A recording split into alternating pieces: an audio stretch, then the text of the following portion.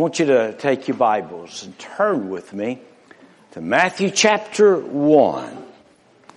And we're going to look at verse 21. We sung a song just a little while ago, "What Child Is This?" I found it very interesting as that song was being developed that William Dix, who was born in Bristol, England, he grew up in Glasgow, Scotland, where he became a very successful insurance salesman. But at the age of 29, he became very seriously ill. And during that illness, he became very, very, very depressed. But the Holy Spirit of God began to speak to his heart and led him to compose that song, "What Child Is This?" It's amazing that many times that when we go through trials and difficulties, it's when God speaks to us the loudest and the clearest. And that's exactly what he did to Mr. Dix. That bringing to us such a beautiful, meaningful song, "What Child Is This?" With your Bibles open, I'm going to invite you to stand and let's read chapter 1, verse 21 of the book of the Gospel of Matthew. I believe of all the scriptures that is wrapped around the Christmas story, that this particular verse sums it up. This is the Christmas story. Matthew chapter 1, verse 21. "And she will bring forth a son, and you shall call his name," what? Jesus. Let's say it real loud. Jesus. Isn't there something special about that name? "You shall call him Jesus, for he, and he only, will save his people from their sins." That sums it up. Father, in Jesus' name, how grateful and thankful we are for the meaning of Christmas. And to know that that meaning has come to become a reality in our heart, in our life. And that name, Jesus, rings above every name. And to be reminded that one day every knee shall bow and every tongue will confess that Jesus is Lord, the mighty King of kings and the Lord of lords. Thank you so much for the message of Christmas and for the wonderful gift of Christmas. We pray, dear Lord, that today that we'll look at this passage of Scripture not just in an ordinary way, but in a superordinary way, and to find what Christmas is all about. Fill us with your Spirit. Anoint us with your power. Cleanse us with your blood. And that our hearts and our lives might come before the throne. And that we might receive that special blessing of being in the very dear presence of our Savior. For we ask this under no other name but the name Jesus. Amen. Thank you so much. You may be seated. I pulled out of my files an article that I had cut out of the newspaper a couple years ago. And that article was something like this. It said, in support of revolt, Bethlehem cancels Christmas festivities. Now, can you imagine? That Bethlehem, the place where Jesus was born, that they would cancel the meaning and the reason for the season. It goes on in that article. It said that this Palestinian town where Jesus was born has canceled its traditional joyous Christmas celebration in solidarity with the year-long revolt against Israeli occupation. We don't see any reason to celebrate Christmas. Deputy Hannah Nasser said Monday, we have to show concern for our dead and our people. Can you imagine of wanting to cancel Christmas? See, what this person did not understand, that Jesus Christ is the reason for the season. You may cancel the season, but you cannot cancel the Christ of the season. And I thought how terrible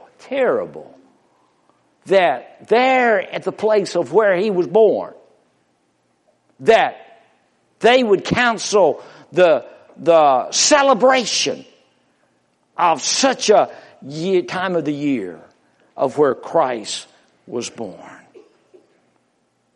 How would you feel if no one would ever want to recognize your birthday? I mean, our family and our friends, many times as when our birthday comes around, we'll say happy birthday, especially as children, and we would recognize and we'd celebrate the birth of that child or that individual. But can you imagine somebody having a birthday party in your honor and not invite you to come to that birthday party? How terrible and horrible that would be. You would be offended by it. And yet, as I'm so afraid, that's exactly what's happening. So it reminded me of a little boy one time. He wrote a note to his grandmother and he said, I'm sorry that I forgot your birthday last week. You have every right to forget mine, which is next Tuesday. Well, you know what? There, as we began to think about the birth of our Lord and Savior, Jesus Christ, I was listening the other day and on the radio, and they had taken a survey of the top 5 Christmas songs.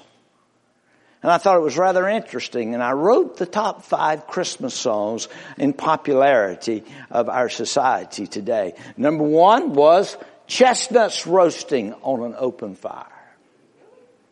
Number 2, White Christmas. Now I want you to listen carefully. Number 3, Winter Wonderland. Number 4, Silver Bells. Number 5, I'll Be Home for Christmas. And tied with number 5 was Jingle Bells. Now out of those 5, did you sense something that was wrong? Not a single one mentioned the Lord Jesus Christ and His birthday. And yet we're living in a society today that seems like that the most popular songs is about Christmas but not about Christ. My friend, I want you to understand, just as Dwayne sung just a few moments ago, that the Christmas story commences with the cradle. It continues all the way through to a cross. And then, of course, it concludes upon a throne. That's the real Christmas story. My friend, I don't want to leave Jesus in a manger any more than I want to leave Christ on a cross at Easter. The manger was the first stop of where Jesus came into this world. And He lived under the shadow of the cross throughout His whole life. And under that shadow, he began to endure the cross. And there upon that day, 33 years of age, he takes upon the sins of the world, and there he dies on our behalf. So you should not leave Jesus in the cradle any more than you would want to leave Jesus on the cross. But what is Christmas? I think the Christmas story can be summed up in 3 different ways. First of all, I believe that Christmas is the story of a man's sin. Think about what that scripture said just a few moments ago.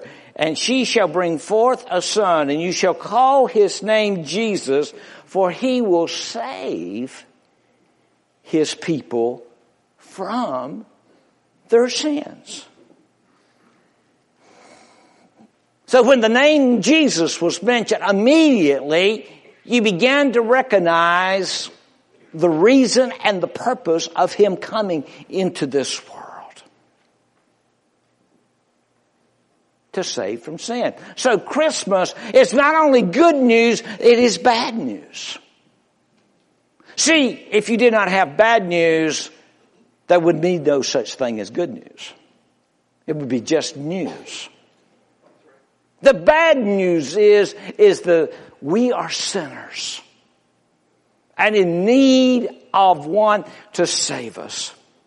I'm reminded of what the shepherd says, I bring you great joy. In other words, I bring you good news. Good news. And what the good news that this world desperately needed to hear and needed to understand. See, it's good news for several reasons because of the bad news.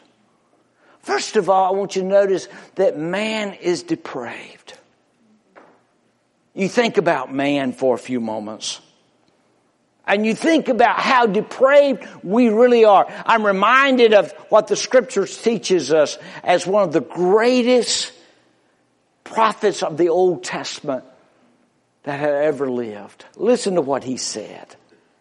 All we like sheep have gone astray. We have turned, and everyone to his own way. All of us are like sheep who have gone astray. A lot of times we would take great pride when we read in the Bible that it's Jesus being the good shepherd and we are his sheep. But my friend, I want to remind you that sheep are very dumb. They're very dumb animals. And that they do not have a sense of direction. You can take a sheep and take him away from the flock that it was a part of. And put him to himself just 100 yards away. And did you know that sheep cannot find his way back to the flock? Why? Many animals you can't. You take a dog and you take him a couple miles away, he somehow knows how to get back to his home. A horse, you take him away from the stable and somehow he knows how to get back when it comes time to eat. But not a sheep. We've all gone astray. That's why Jesus was so remarkably announced as the good shepherd.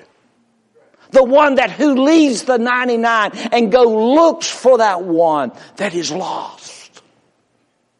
Because that sheep is depraved. And my friend, I want you to understand that he, with loving hands and loving arms and with a loving way, he guides us to the flock, into the family of God. That's why we talk about the lostness of mankind. Because he is away from the flock. He is away from the shepherd. He is away from where there is safety and security. And that's why the Bible reminds us that we are all like sheep. who have gone astray. Friend, I want to remind you, that's why the Bible tells us, what, coming from the greatest theologian, the Apostle Paul, where he says that the wages of sin is death. Oh, to understand that we are spiritually dead. And to understand that sin is like a cancer that destroys not only the body, but destroys the soul. The Apostle Paul understood it quite well, that we have worked our way to damnation because of our sinful nature. But one of the wisest men on the face of the earth said these words, King Solomon. For there is not a just man on earth who does good and does not sin. Not a just man. There's not one single one that can cry out that I am pure and holy without the righteousness of Christ. God Himself said in the book of Psalms, chapter 14, verses 2 and 3. He said, the Lord looks down from heaven upon the children of men to see if there are any who understand, who seek God. They have all turned aside. They have together become corrupt. There is none who does good. No, not one. That they all have turned to their own ways, He said. God, who looked to and fro, looking for one righteous. And God Himself said, there is not even one. So the verdict of the Bible is that we are depraved. And that we are spiritually dead. But not only we are spiritually depraved, but we're spiritually destitute. Now, the bad news gets worse. You stop and you think about it for a moment. There is no human remedy for the spiritual sickness of mankind. Oh, we've tried. We've tried very, very hard. We have tried to wash with the rags of our self-righteousness. We have tried to bathe in the water of ritual. We have tried to scrub ourselves with the soaps of religion. And yet, at the same time, we come up short. And the Bible tells us that all of our righteousness and all of our rituals and all of our religions is nothing but filthy rags when it comes into the eyes of a holy, righteous God. Do you see the bad news? To enjoy Christmas and to understand the great good news, you've got to understand the bad news. Spiritually depraved. Spiritually destitute. But also spiritually desperate. What do you do? God being holy and righteous who must judge sin? What do you do in a time of despair as we find ourselves in? See, what has happened, we have become helpless and hopeless outside the help of God. Helpless and hopeless. Now remember what the Bible said. Isaiah said, all have gone astray as sheep. Back during the Eastern days of when the shepherd would go out and tend his flocks of sheep. Many times that the sheep, after they would get through grazing, they sort of remind me of a bunch of Baptists. They would lay down on their backs and they would go to sleep. And the problem of that they say they would become cast sheep. And what happens is that the equilibrium would begin to shift. And they could not get back on their feet. And literally what they would do, they would paw in the air and they could not get back on their feet. And if someone did not come to the rescue of that sheep, that sheep would literally die of suffocation. But because of the nature of the Good Shepherd, He would go to their rescue and He would roll them upon their backs and He would massage their stomachs and He would place them back on their feet. Have you ever heard the statement, I can't quite get on my feet?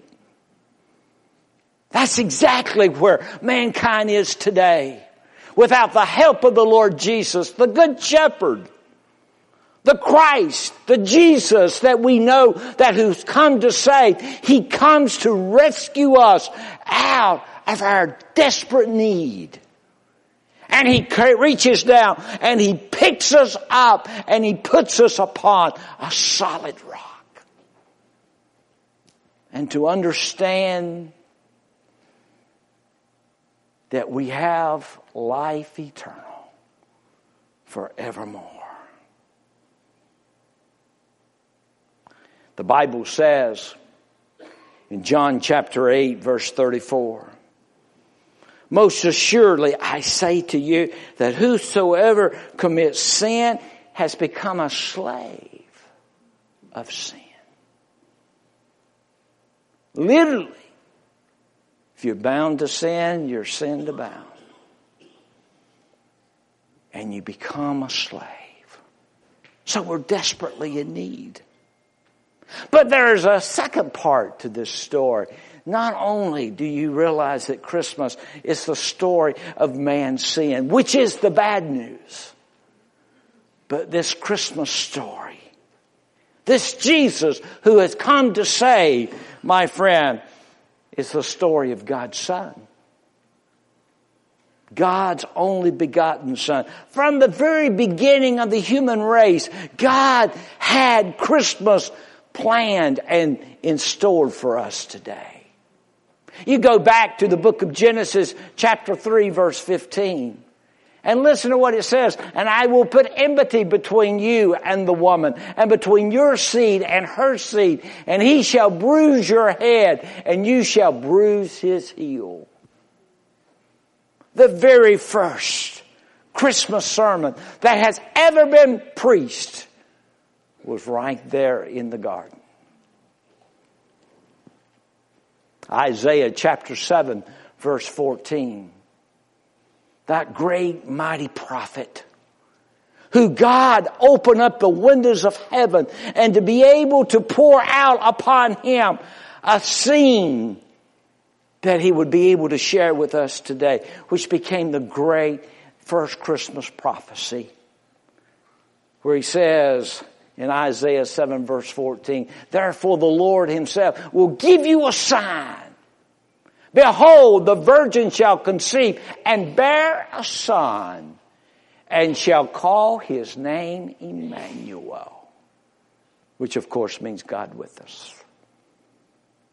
But not only God, even before the beginnings, gave us that first Christmas sermon and that first Christmas prophecy, he gave us that first Christmas story in Isaiah chapter 9 verse 6.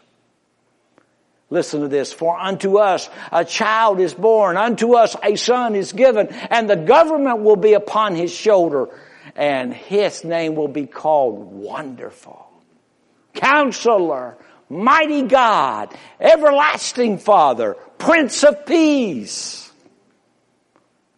My friend, I want you to understand, he is the mighty one, the God himself, the everlasting God. You know, when you think about Christmas songs, and I'm certainly not speaking of this disrespectful because they're very special to me, but when you think about Songs like Away in a Manger or songs like Little Town of Bethlehem, they bring us just to the first part. It does not take us on to the second part. Oh, I believe that probably one of the greatest Christmas songs that could ever be sung, Brother Andrew, we might want to sing that next Sunday, is The Old Rugged Cross. Amen? The old rugged cross. That there upon that cross came the fulfillment. Came the fulfillment of what Christmas is all about. Galatians chapter 4, verses 4 and 5. Which reminds us, it says, but when the fullness of the time had come, God sent forth His Son, born of a woman, born under the law, to redeem those who were under the law, that we might receive the adoption as sons. Glory to God.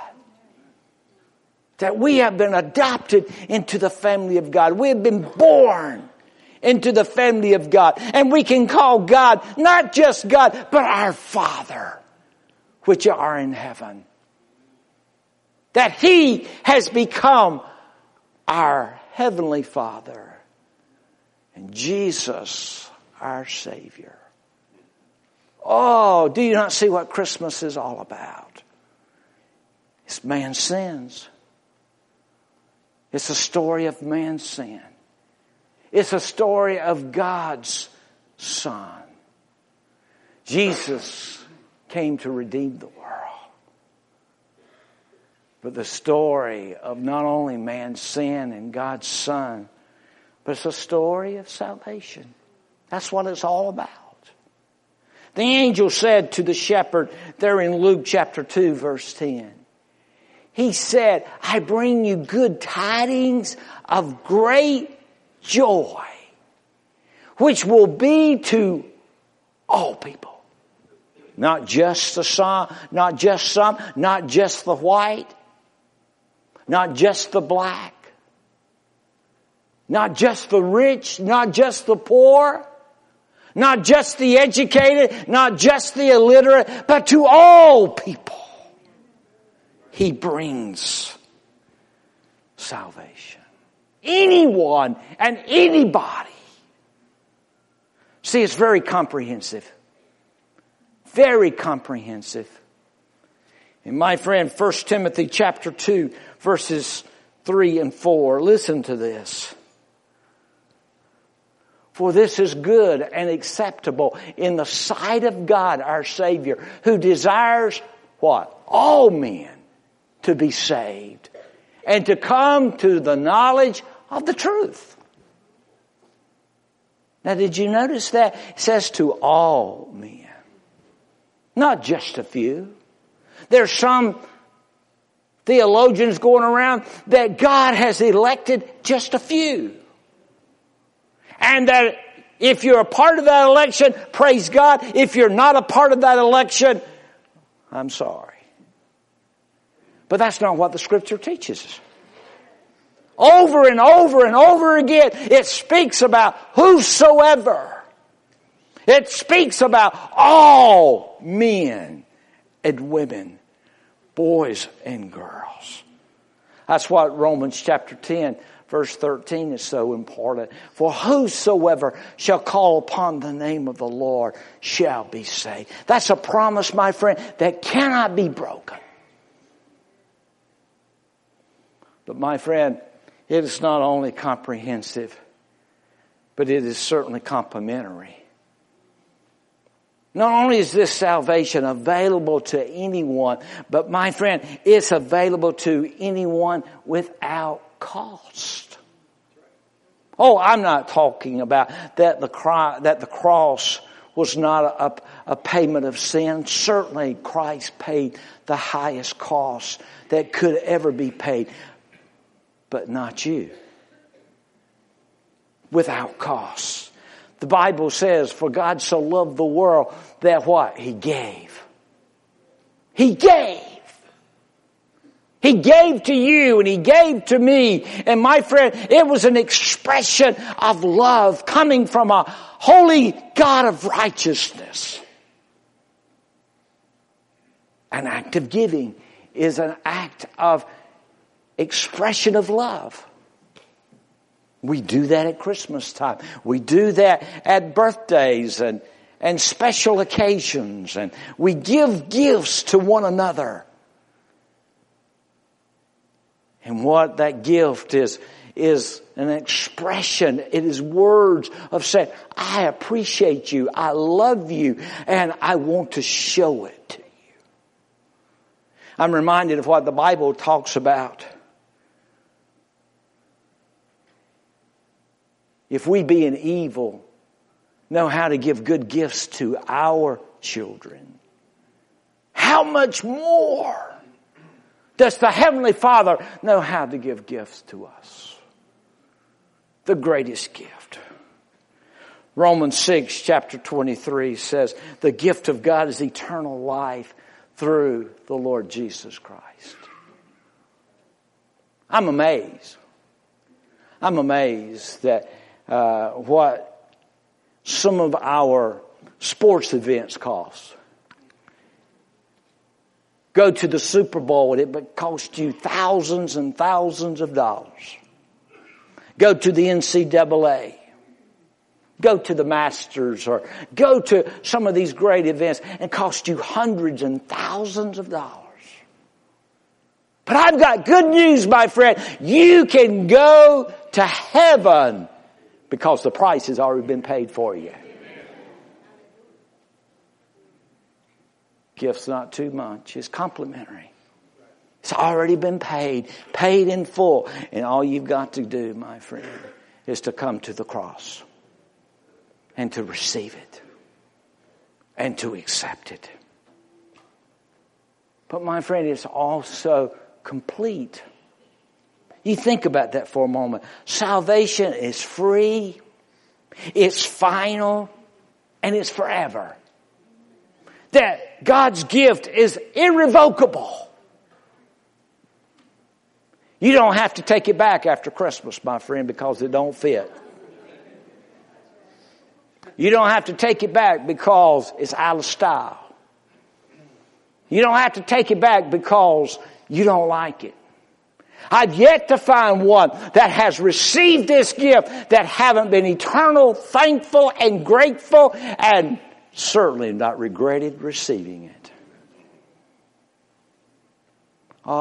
It's complete.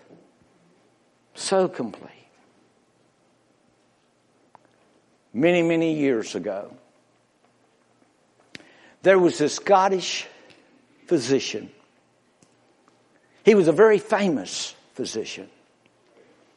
He was famous not only because he was a great doctor, but he was a very dedicated Christian. He died. And as the executors were going through his papers after he died, they began to notice something in his ledger of where all the men and women, boys and girls had come to his office, and that he had ministered and served them as a physician. And notice that beside them, many times, they had not paid their bill. But in red ink, he put upon it, beside of it, too poor to pay, paid in full, and forgiven. Well, he died. And when he died, of course, his wife began to inherit all of his wealth and all of his things that he had possessed. And she had gone through the ledger. She was a very greedy woman. And so she took that ledger to court and tried to get the judge to overthrow of where he had negated that forgiveness of those bills. The judge said this. He said, are these red ink notations, is this in your husband's handwriting? She said, yes, it is. He said then, I quote, there is no court in all the land that can collect money from accounts that the doctor has marked forgiven. Well, my friend, I want you to understand when Christ came into this world, and there as he died upon that cross, and you come with a childlike confession that I'm a sinner, that he has marked upon your account, forgiven. Forgiven. And there's no court in the land that can undo that, my friend. Even God himself would not revoke the forgiveness of the Lord Jesus Christ. I ask you today, do you understand the Christmas story? Bad news, it speaks about man's sins. Good news, it speaks about God's Son.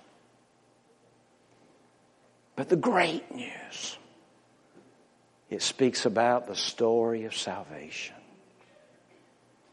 If you have not experienced that, I pray to God today with a humble heart and with a repentant heart that you've received the greatest Christmas gift that has ever been given. Lord Jesus, thank you for your precious word. Thank you, dear Lord, for reminding us of what Christmas is all about. This child that came from heaven, born in a manger, made his way on the dusty shores of Galilee right up to the cross of Jerusalem. There upon that cross, bearing the sins of each and every one of us, buried in a grave, rose from that grave that third glorious day, ascended on high, and sits upon the right hand of the Father, upon the throne of God, is reaching out to us today and is wanting to say, I've given you a free ticket to heaven. Will you take it? I pray to the Lord that today they might be a young boy, a young girl, a young man, young woman, a man, or a lady that say, yes, I accept that ticket in Jesus' name.